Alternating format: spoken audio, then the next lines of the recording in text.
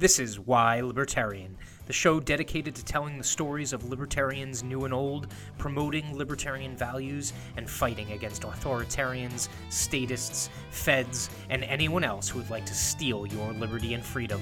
I am Matthew Struck, and I would like to thank you for tuning in to this episode. Enjoy.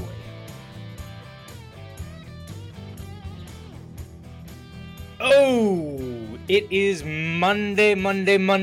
It is 7 p.m. This is Why Libertarian. I am Matt, coming at you every single Monday through Friday night at 7 p.m. Eastern. Like usual, typical housekeeping type stuff. Like, comment, subscribe, share, hit the notification bell, retweet, get it out there. Do all the things, get connected, make sure that you get notifications when this stuff goes live. I've heard from a lot of people that if they don't have everything set up properly, they don't get the notification when I do go live. So make sure that you're definitely getting in there and getting connected. Scott, already tuning in. Intro music was fire. Thank you, sir. That is my amateur video cutting / musical editing prowess at work there with the intro. So before we get rolling, tons of stuff happening this week. I have a huge week planned out here. And hold on, let me pull up the graphic just so you all can see it. But this is our week ahead of us. Tonight, obviously, we're talking about the Constitution and the fact that our president doesn't think that rights exist unless they're in an amendment. And those amendments are not absolute. They're up for negotiation. So we're going to talk about that. Tomorrow night, I got Crimson Clad coming back. If you remember, Crim was on before. We are going to pick up our conversation and talk about non-fungible tokens, NFTs, and the NFT showroom that she's a part originator and developer for digital art online on the blockchain. So that should be interesting. Wednesday, we got mammoth, like a freaking giant. Scott Horton's coming on. We did the Blue Star Union book club on his most recent book, Enough Already.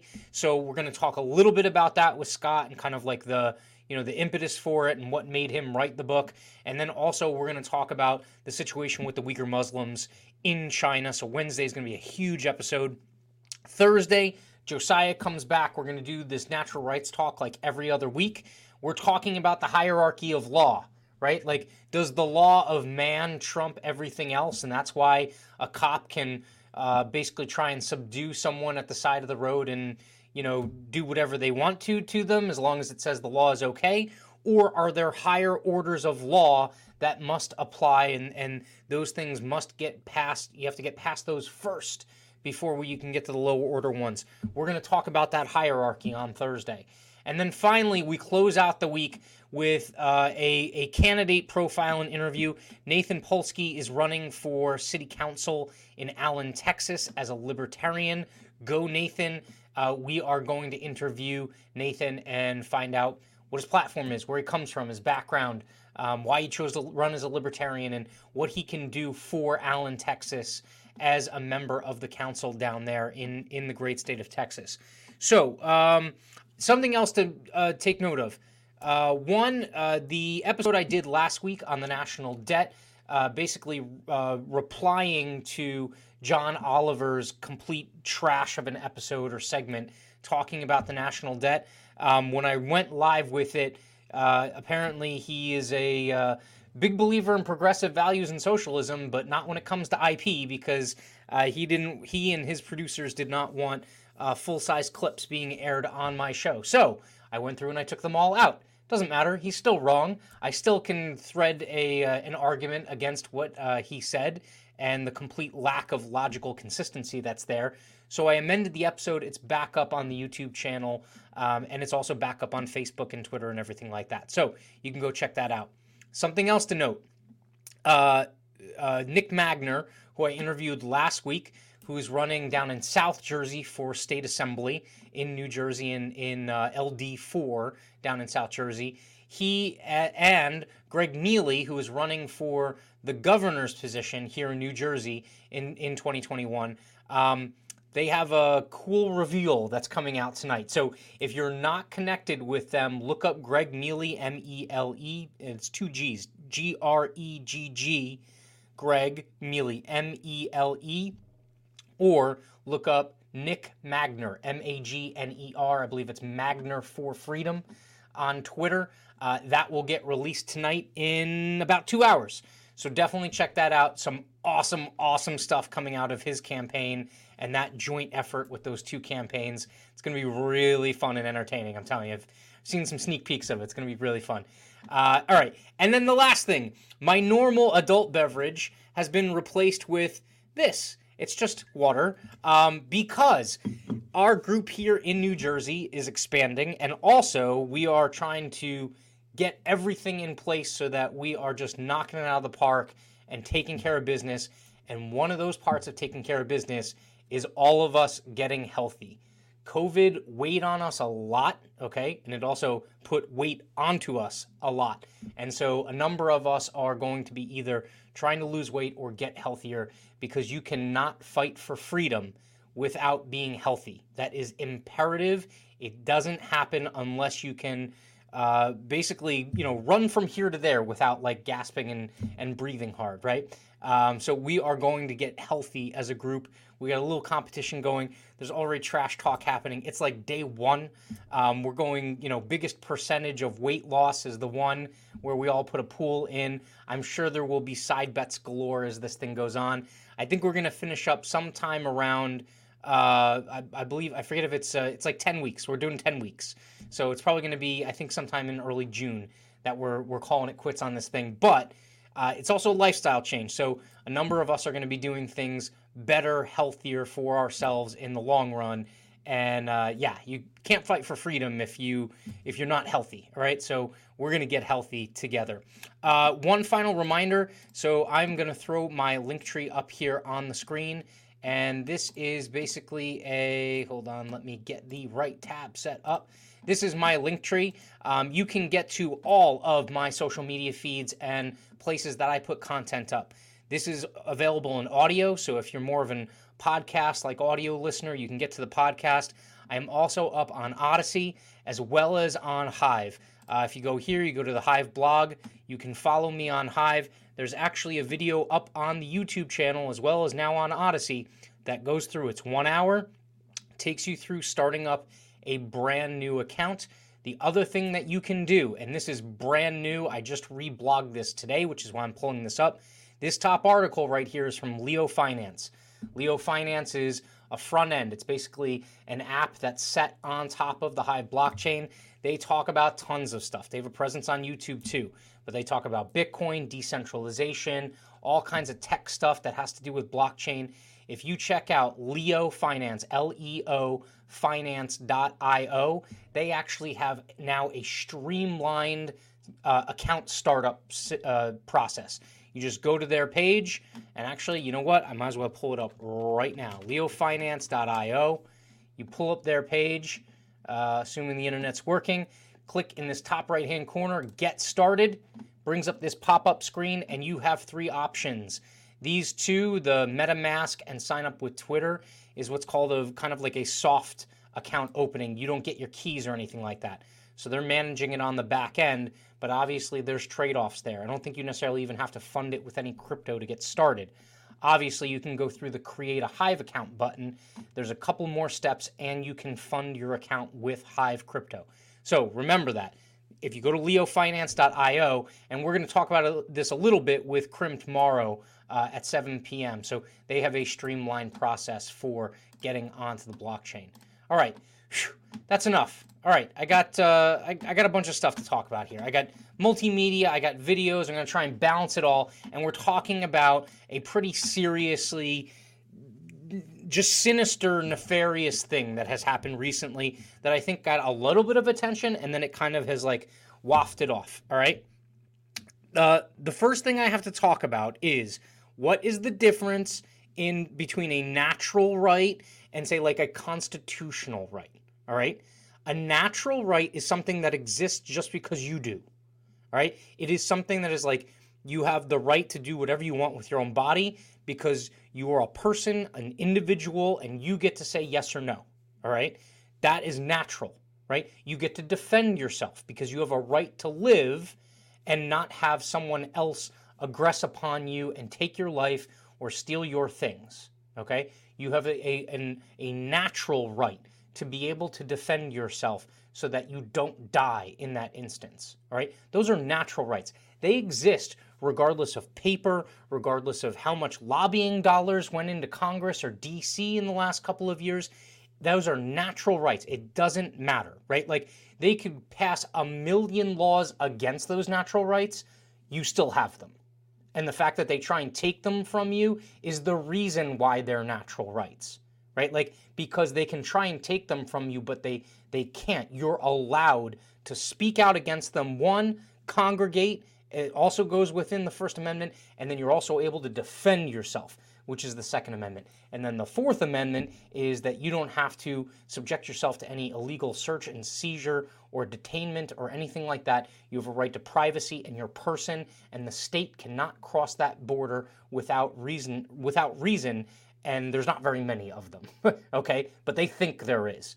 But you get to defend those rights because they're natural. It doesn't matter whether the United States exists or not. These rights are, and they exist for us. They exist for people coming across the border. They exist for people in Canada, believe it or not. They exist for people over in North Korea. Those people have natural rights. Whether they choose to uphold them and defend them is up to them, but they have them. They're inherent, okay? Constitutional rights are different. Constitutional rights are rights that are basically granted based off of another way to call them is civil rights, right? We want to be civil. So within our Constitution, we wrote that you have certain rights, okay? So for instance, even within the Bill of Rights, things like the First Amendment, Second Amendment, those are natural rights, right? There's also civil rights that are built into the Bill of Rights, all right? Trial by jury is one, and no double jeopardy is another one. Two examples of civil rights, not necessarily natural rights, because think about it this way. If there were no trials, okay, natural rights don't dictate that you will get a trial by jury, right? So that's a civil right. It's something that's codified by that piece of paper. So right in there, you already see that, okay, we have a little bit of an issue because when the Federalists essentially staged the coup and took over from the Anti-Federalists, all right, the Anti-Federalists had to try and cobble something together to put it in to the Constitution to defend things that the Federalists said, okay, oh, well, everyone knows these things exist, right? Like everyone knows these. They're ubiquitous. We shouldn't have to write them down. The Anti-Federalists had the presence of mind to say, no. What you're creating is going to infringe on them. We have to write them down in some way, shape, or form. Because before, when it was the Articles of Confederation and it was the Declaration of Independence that guided kind of the political philosophy of this country, okay, those things spoke to life, liberty, the pursuit of happiness, right? It talked about natural rights. It didn't talk about, what the government can and can't do. There wasn't supposed to be a federal government, all right? So when they cobbled this thing together, you end up with natural rights and constitutional rights all commingled in this thing, which is why it's a freaking rat's nest to begin with, all right? Now let's also talk about the difference between negative and positive rights, and this is important as well, all right? Negative rights, they basically have to do with whether or not there's an obligation from someone else to act, right? So if the other party, like if it's you and someone else, if the someone else is obligated to not act, that's a negative right. Meaning the other party is obligated to not attack you, right? That's a negative right. Now, if the person on the other side is subject to a positive right, that means they're obligated to act, right? A negative right is more akin to natural rights in terms of not attacking someone else, not taking their property and things like that, all right? Threatening their lives or trying to dictate terms on them, all right? A positive right is more akin to having a contract where I and you agree that if I do A and you do B, then we have a contract. And as long as we both hold up A and B, the contract exists, okay? That's more like civil rights, right? That contract is something that's written that's supposed to be upheld, all right? I'm pretty sure that most of the people in my audience will agree with me when I say the contract of the Constitution is not being upheld, okay? And has not been for a very long freaking time. So that contract is broken, right? It's been broken. In fact, I would argue it was broken from the very moment that it was put into being, in existence. Because in that contract, it also talked about all men being created equal. Obviously, that didn't happen because there was slavery. Women weren't able to vote and be equal in terms of how they were treated by the law and by the Constitution. So all of these things are completely, they broke the Constitution the moment that they ratified it. All right? So keep that in mind. So we have all of these different kind of like inconsistencies that's cobbled together. Now, don't get me wrong. I know a lot of people will listen to this or watch this and say, but the Constitution is one of the most amazing political documents ever written. It has philosophy in it that had never been contemplated before by countries and trying to restrict government. Yes, that's correct. That's correct. It was what I would call a visionary document. But that doesn't mean that it escapes from being inherently flawed. What was the flaw? The flaw was the assumption that government could be constrained. It attempts to constrain it, but there was an assumption that it could be.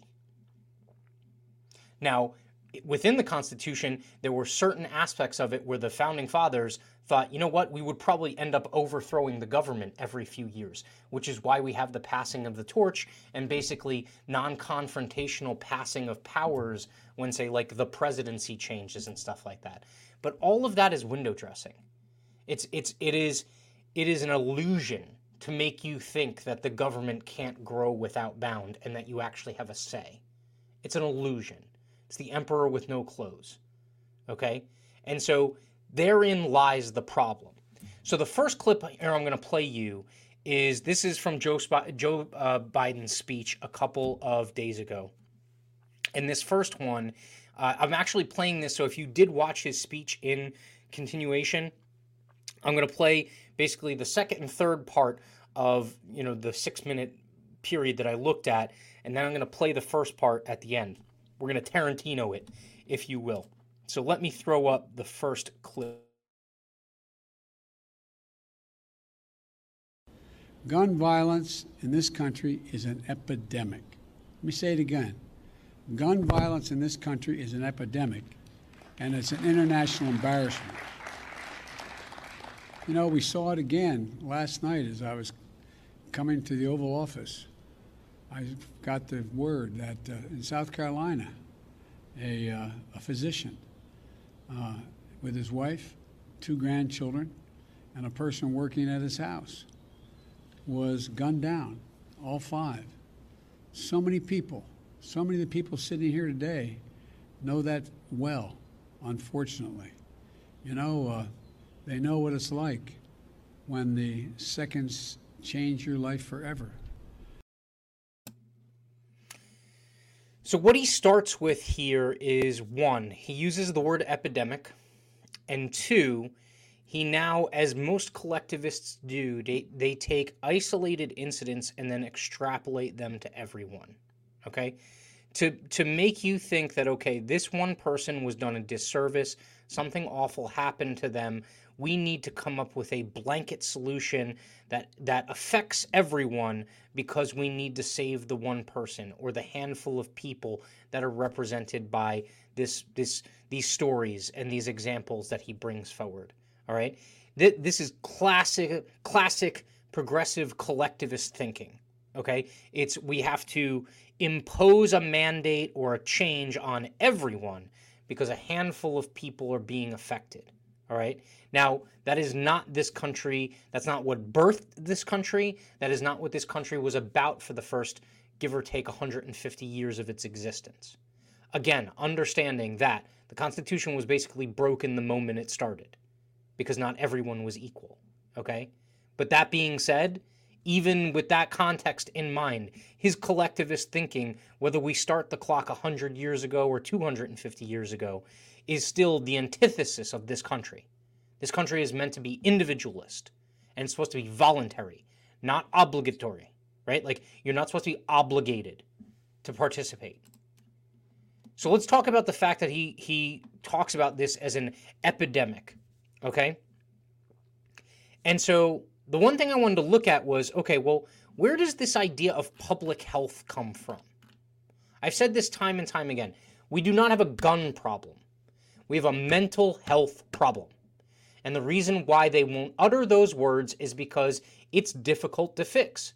For them, it's much simpler and easier to fix the quote-unquote gun problem that we have. You just take them away, right? But the problem is that wouldn't fix the mental health problem. And if someone's going to go out there and kill themselves or kill someone else, I doubt the gun is something that is really going to stop that from happening. Like, if it's not there, they'll find something else. Pressure cooker bomb, a hammer, an axe, a knife, whatever. They'll find something if they have the intent to kill someone else or harm themselves. So what is public health, right? Because that's essentially what he's talking about. He's talking about we have an epidemic that needs to be fixed because it's affecting the public health. Well, during the past 150 years, this is a quote from a research paper by a gentleman by the name of Chave, C-H-A-V-E. It was written in 1984 and I believe updated in 1987. During the first 150 years, two factors have shaped the modern public health system. First, the growth of scientific knowledge about sources and means of controlling disease. Second, the growth of public acceptance of disease control as both a possibility and a public responsibility. Well, I'm not even going to touch the fact that it's not public responsibility. Public health is not public responsibility. Again, this is collectivist thinking more than individualist. But I do want to focus on the fact that I'm pretty sure that most of the collectivists would look at this and be like, yeah, this person knows what they're talking about. They keep using the word disease.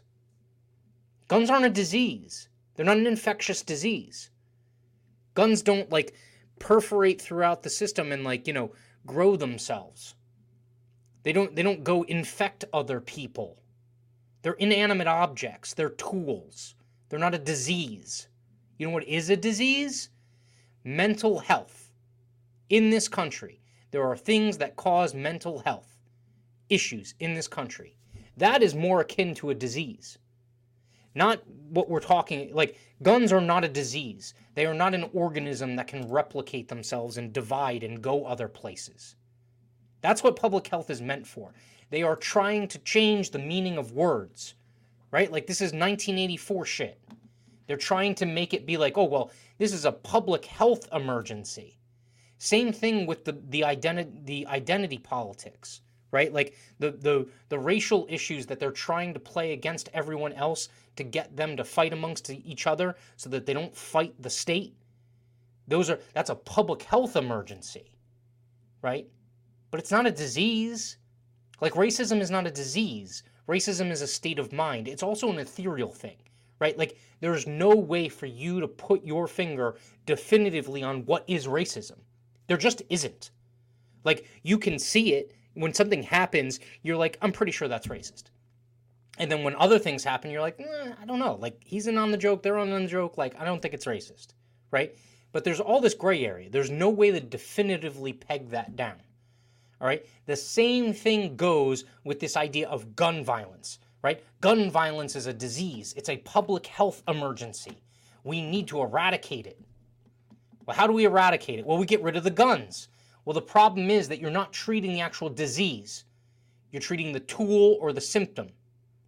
The disease is the mental health issue. Now, here's the other disgusting thing. They will use gun-related events that have a root cause that's outside of the presence of the gun to push for disarmament. That's exactly what they're doing. He will continually refer to what happened in Atlanta and what happened in Boulder, Colorado, which, by the way, draws attention away from the real problem. That dude might have been crazy. He was also motivated by our actions over in the Middle East. That is a domestically radicalized attack. That wasn't just something out of the blue.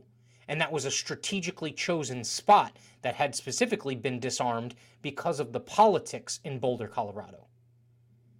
But they don't want to talk about that because that's a difficult conversation. It's very easy politically to gain points running on something that is so simple and so easy, and there's no nuance. It's just really easy. We just take away all the guns. They will use these things that are completely unrelated to the actual, quote unquote problem of gun violence.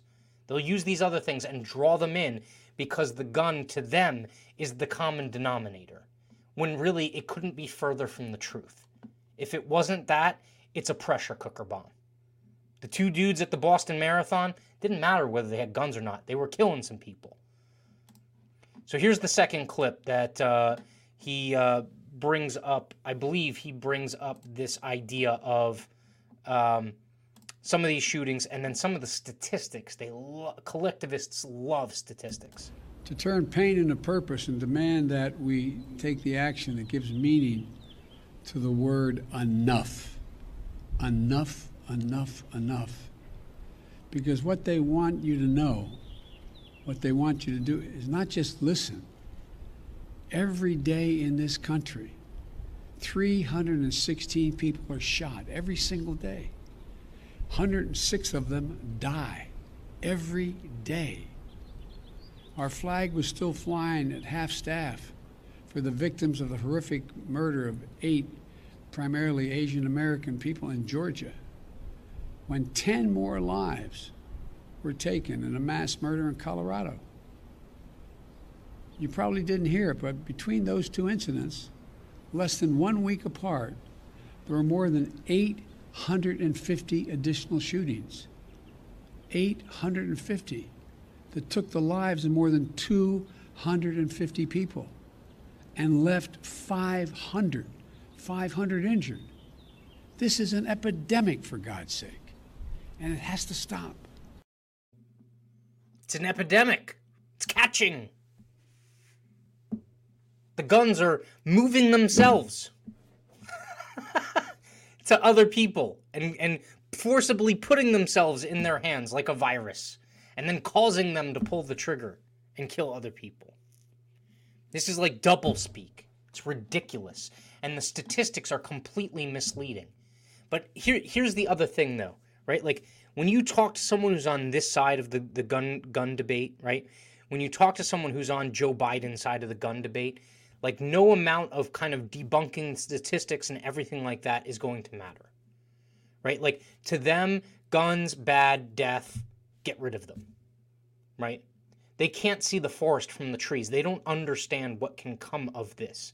Collectivist thinking, that is the one undermining piece of collectivist thinking, is what seems like can be good for the group in the moment, right? Or to protect a minority within the group in the moment can put the broader group at risk over time. And that's exactly what we're talking about here. But they're talking about it in these collectivist group health kind of terms, these big terms. And then they're going to use statistics to back it up. Well, Joe, of all of those people that are harmed by guns, how many of them is it actually like, I hate you, bang, bang? How much is that? Does he not? And it's not that he doesn't know the statistic, it's just inconvenient. 60% of gun violence, 60% of the lives lost to firearms are suicide. You're telling me that removing guns is going to stop that? Someone gets to the point where they're willing to commit suicide, they're just not going to commit it because they didn't have a gun? They're just not going to go find some sleeping pills or something? Maybe it cuts down at the margins, right? But again, we're talking about something that is a drastic thing that happens to protect a small subset of the population that puts the greater population at risk. And they're taking this counterintuitive tact, but people can't put two and two together because they're so focused in on lots of people shot, a bunch of people died, I don't care why, just get rid of what's causing it. And these guys are offering them an explanation. And quite honestly, if you don't look into it, if you don't study it, if you don't actually ask the questions, it seems reasonable. But once you ask the questions, it is the most insane shit I've ever heard in my entire life. Here's another thing. Is gun violence really all that bad in the United States?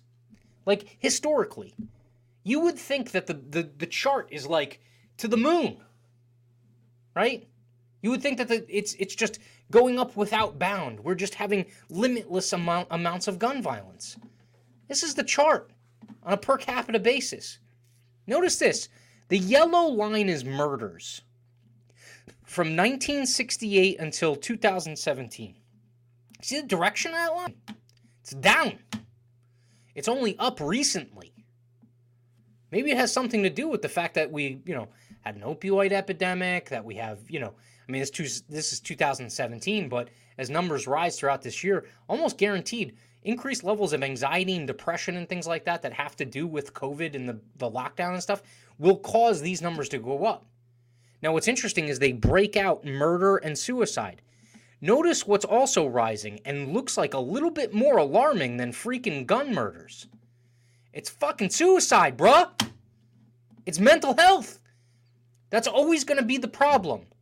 Guaranteed, these murders are also caused by other extraneous issues, not guns. Probably poverty, probably drugs, and the war on drugs. All of these things contribute to these numbers. Getting rid of the guns won't fix the underlying problem. It's like taking a pill for high blood pressure that doesn't fix the underlying problem. And so maybe it takes your blood pressure down a little bit. It won't fix it. It'll bring it down a little bit. But then all of a sudden you got another issue. So then you got to take another pill and another pill and another pill. That's why the Constitution is broken. It allows them the ability to give you this solution and say, oh, it's going to solve all the problems. When it doesn't. It takes the edge off of one and then creates something somewhere else.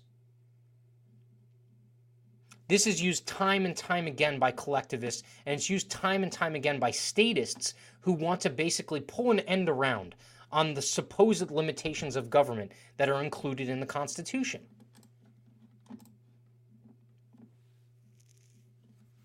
So I'm going to read this. This is from an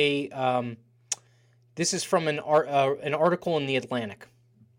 Though they tend to get less attention than gun-related murders, suicides have long accounted for the majority of U.S. gun deaths. In 2017, 6 in 10 gun-related deaths in the United States were suicides, while 37% were murders. Now, do murders suck? Are they awful? Do people die in them and they shouldn't? Yes, that's why they're murders. But you know what also is a major issue here is no one is saying that there's ever going to be no murder. What they're saying is just take the edge off the murder. Get less murder. We need less murder, less murder, less murder. And what I'm telling you is, one, it'll never be zero. And what I'm also telling you is that taking away the tools that individuals would use to defend themselves against an oppressive, tyrannical government and oppressive, tyrannical police officers in many cases is not the way. You're supposed to defend yourself and your own person and property. That's the way this country is set up. And this collectivist thinking is going to disarm people because, yes, a handful of people die every single year. And you might say, well, it's 14,000. That's a lot of freaking people. It is, but compared to 330 million people, you're going to disarm 330 million people to save 14,000. That's collectivist thinking. It doesn't fly in this country. When these people speak that different language where they don't want to hear your point of view, the only thing you can do is stand and say say resolutely, I'm an individual. I will not let you take away my natural rights. And if you do, I will fight you. That's the only solution. You can try and reason with them for a while. But so many of them are so far gone on this, it's not going to sink in. It's not. Here in New Jersey, we're trying to build cultural, some culture that will bring in people that are sitting on the periphery, that might be open to this way of thinking and understanding how this country was birthed and how we are all supposed to conduct ourselves, as opposed to always running to the nanny state every single time there's a problem. But it's not going to be everyone. Most of the people that are on the other side of this debate, they won't even hear you. They're deaf. They won't listen. They're too far gone. And so in those cases, don't waste your time. Don't try and talk statistics with them. I'm talking statistics with the folks that would tune into this because, Y'all are fairly open-minded. You'll listen to this. The people that are far, far left on this, that are far, far authoritarian on taking the firearms away, they don't care about statistics. They don't care whether or not your statistics are good and theirs are bad. It doesn't matter. They're just going to listen to what fits their narrative. So the answer for those people is, if you try and take away my natural rights, I will defend myself. Because that's what they're there for. When someone says that rights are up in the air and negligible, okay, or they depend based off of how the wind blows and who's in political power, that's when those rights are supposed to kick in. That's what they're there for. They're the poison pill that's supposed to stop some of this crap. All right, last clip. This one, like I said, I played kind of the end of it first, and then I'm coming in with more of the beginning of his talk. This is how he started his talk. But also today we're taking steps to confront not just the gun crisis, but what is actually a public health crisis. Nothing I'm about to recommend in any way impinges on the Second Amendment. They're phony arguments suggesting that these are Second Amendment rights at stake from what we're talking about. But no amendment to the Constitution is absolute. You can't yell fire in a crowded movie theater. We call it freedom of speech. From the very beginning, you couldn't own any weapon you wanted to own. From the very beginning the Second Amendment existed, certain people weren't allowed to have weapons. So the idea is just bizarre to suggest that some of the things we're recommending are contrary to the Constitution.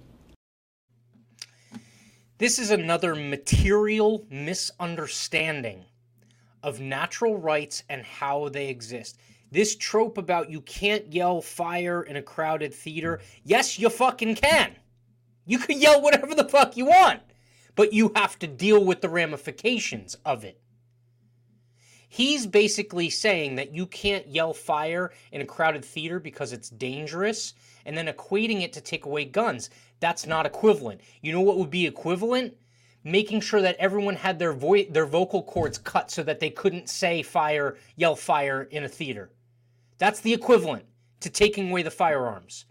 You can own a firearm. A firearm is an inanimate object. You can own cocaine. You can own a firearm. You can own marijuana. You can own a giant 8-foot sword that is sharp as shit. If you don't do anything bad with it, it's not a crime. That's what these people don't understand. Or what's even scarier is that they do and they don't give a shit. They're here to take your rights away from you, and they will say whatever is needed to do it. These false equivalencies are everywhere. And they use them as propaganda because they sound nice, and they're half-truths. And people who don't do the research and ask why, they can sleep well at night thinking, well, you know what? We're taking the guns away, and maybe the Second Amendment does say shall not be infringed, but you know what? We're better for it. It's important. The statistics say that we're better for it. But they don't understand the ramifications of what they're actually allowing to happen, and in many cases are actively participating in. Here's the last thing I'm going to say. And this comes full circle. This comes full circle, dude. Like, wait till you see this David Copperfield shit. He talks about the fact that the Second Amendment in the beginning didn't even allow everyone to own guns. Who's he talking about? He's talking about black slaves. That's who he's talking about. Even in the beginning, the Second Amendment didn't allow black slaves to own guns. So therefore, it's negotiable now. You didn't treat them equally at the beginning, and therefore, I don't have to treat everyone equally now. Do you get that? Do you get that? He's drawing an equivalency where he's saying that because we screwed over black slaves who should have been able to fight their way free in the beginning, that y'all should be slaves now. That's what he's saying. All gun control is racist. I'll prove it to you right now. The modern day fight for guns and the right to own firearms to protect yourself started with the Black Panthers. And regardless of what your opinion is of the Black Panthers and how they conducted themselves, I will tell you that in the essence of what they did, It was in the essence of the Second Amendment. They fought for equality and they used the Second Amendment. This is from an article. Who wrote this article? This is from Pew. No, it's not from Pew.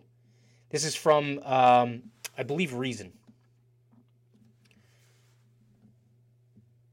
My notes at the top of the article are, this is control, not safety. It has its origins in racism. It was reignited in the 1960s, and now it's attempted to be applied to all non-state actors, meaning if you're not in the state, if you're not a police officer, if you're not part of the military, if you're not part of the Secret Service or the personal armed guard or one of these elected officials and the folks that back them, if you're not part of that group, then they're basically trying to control you. And they're going to apply it to you and not all of themselves. The 8th grade students gathering on the west lawn of the state capitol in Sacramento were planning to lunch on fried chicken with California's new governor, Ronald Reagan, and then tore the granite building constructed a century earlier to resemble the nation's capital. But the festivities were interrupted by the arrival of 30 young black men and women carrying .357 Magnums, 12-gauge shotguns, and .45 caliber pistols. The 24 men and 6 women climbed the Capitol steps, and one man, Bobby Seale, began to read from a prepared statement. The American people in general and the black people in particular, he announced, must take careful note of the racist California legislature aimed at keeping the black people disarmed and powerless. Black people have begged, prayed, petitioned, demonstrated, and everything else to get the racist power structure of America to right the wrongs which have historically been perpetuated against black people. The time has come for black people to arm themselves against this terror before it is too late. Seale then turned to the others. All right, brothers, come on, we're going inside. He opened the door, and the radicals walked straight into the state's most important government building, loaded guns in hand. No metal detector stood in their way. It was May 2nd, 1967, and the Black Panthers' invasion of the California State House launched the modern gun rights movement. Gun legislation is racist. It always has been. The only difference now is they're looking to broaden it. And the races doesn't matter anymore. It's whether you're with the state or you're not. It has nothing to do with the color of your skin anymore. They're taking what they learned and what they did to black folk ever since the beginning of this country in terms of keeping their Second Amendment rights from them. They're now applying it to all of us. If you don't have government credentials, they will take it from you.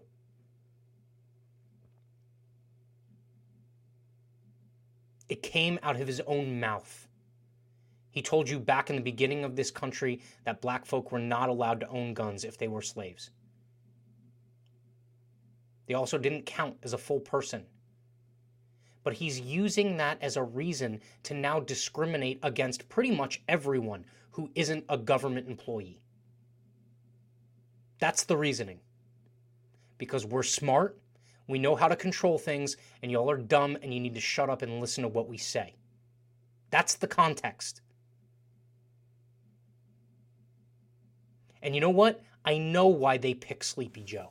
I hate to use a Trumpism, but it's freaking true. I know why they picked him. Because if you watch that video, it's like, it's tough to get through it without falling asleep yourself. You don't know how bad you're getting screwed. He's so quiet and monotone and just kind of droning on that you're like, oh my God, I guess this can't be that bad because he's not getting all excited or anything like that.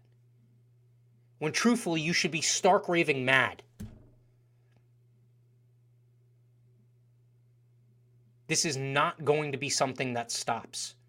We're still within year 1 of 4. And 1 of 2 with him having the majority of the 3 branches of government, well, 2 branches of government, be Democrat controlled. This ain't going to get better. But here's the difference. Everyone who's out there is like, you got to vote harder and you got to do this and you got to do that. Where were Republicans when they had the majority? What did they do for gun rights? Did they repeal any of the infringements? It's like, it's the same thing as the national debt question that I had, this episode last week. When they had control, did they focus on cutting the deficit or getting rid of it or cutting government programs? The principles just aren't there. The lip service to the people who say that they're Second Amendment, pro-Second Amendment, there's no follow-through. What's scary is the follow-through is there on the progressive side. When they say they want to remove the guns, they legitimately, they will not stop until they take them. And the people that are dead set on that, again, no matter of statistics will matter. Like, no amount of statistics will matter to them. It won't sway their opinion. They're too far gone. The only way to confront that situation is to say, I will not let you take my rights. You can give them up if you want. I'm not saying that you have to have a firearm, but you don't get to take mine. And it doesn't matter what badge the person is wearing. I am saying this as a member of a police officer's family. Police officers should stand up. If they did it tomorrow and they said, we will not enforce unconstitutional gun regulation, this shit would be a moot point. That's the foot soldiers who are ultimately going to take the firearms or shoot you if you don't give them over. And whether you're on the thin blue line side or if you're on the, ACAB side, it doesn't matter. You can identify the fact that when these regulations come down from DC, that's who ultimately enforces them. I don't want dumb policemen. I want policemen that can think. And the police officers that can think can identify the laws that are constitutional and not constitutional. I'm sorry, they can. Supreme Court's already said that they have absolutely no obligation to protect you. They don't. They can choose when they do or don't. They also have no obligation to enforce a law. They don't. Now, they might be threatened with being fired, but if enough of them stand up and say, I will not enforce an unconstitutional law, then what are they going to do? There are a number of sheriffs, there are a number of police departments that have come out and basically been bold in certain situations. I would wish they do it more often. I understand that it's political. I understand that they have a certain amount of political capital. And if they use it all up on one issue, it's tough to dig it back up and use it again on the next. But the more consistent they are, the better this gets, or at least the easier it gets to fight back on this stuff. But the answer is that certain rights, specifically the natural ones, are absolute. I get to defend myself by any means necessary. When my life is threatened, I can use a nuclear missile on you. Now, if I use it and I kill a bunch of people around you, that's on me. That's the difference. Will I ever be able to afford a nuclear missile? No. But I get to defend myself. And it's not like you get to choose how I get to defend myself. No, that doesn't happen. You don't get to tell me how I get to defend myself. When my life is threatened, I can grab whatever I have the means to grab. And you don't get to limit what I can purchase or acquire in order to defend myself. You don't. It's my life. That is collectivist. The powers that be do not see it that way. Or if they do understand that it should be that way, they are intentionally breaking with that. It's a way to become North Korea. It's a way to become communist China, where there's almost absolute control over every aspect of your life. The same thing holds true with the talk about the national debt. If the folks that purport to be for gun rights, okay, actually were as resolute as the people on the progressive side that want to take them away, we would be in a much better place. But the one thing that they rail about is always, oh, we don't want to be socialists. We don't turn into socialists. We don't want to be commies. We don't want to be a red country. Well, the more often, the more frequently that you don't stand with your principles, the more frequently that we just careen toward that. We get closer to being socialist if we don't stand with our principles. Politicians need to be less concerned about their future political career and more concerned with the fight that's in front of them right now. And there are a ton of them right now. National debt, foreign war, vaccine passports, gun rights, they're all under attack. The 10th Amendment is basically toilet paper right now. The federal government has decided that if the attorneys general do not fight back, that they just have carte blanche. That's why the Constitution's broken, is because the assumption is that the states would fight back. They're not doing it because the political process has been co-opted from the very ground all the way up to D.C. So what are we left with? We're left with natural rights that when you try and take them, we don't allow you to. That's it for tonight. Thank you very much for hanging in with me. I will be back tomorrow night, Tuesday. It's Decentralize Everything night. I will have Crimson Clad with me. We will be talking about NFTs and digital artwork, and basically how artists are capitalizing on their digital artwork out there in the on the blockchain, in the digital world, in Web 3.0. So definitely catch me tomorrow night at 7. I appreciate you. Thank you very much. Have a good evening.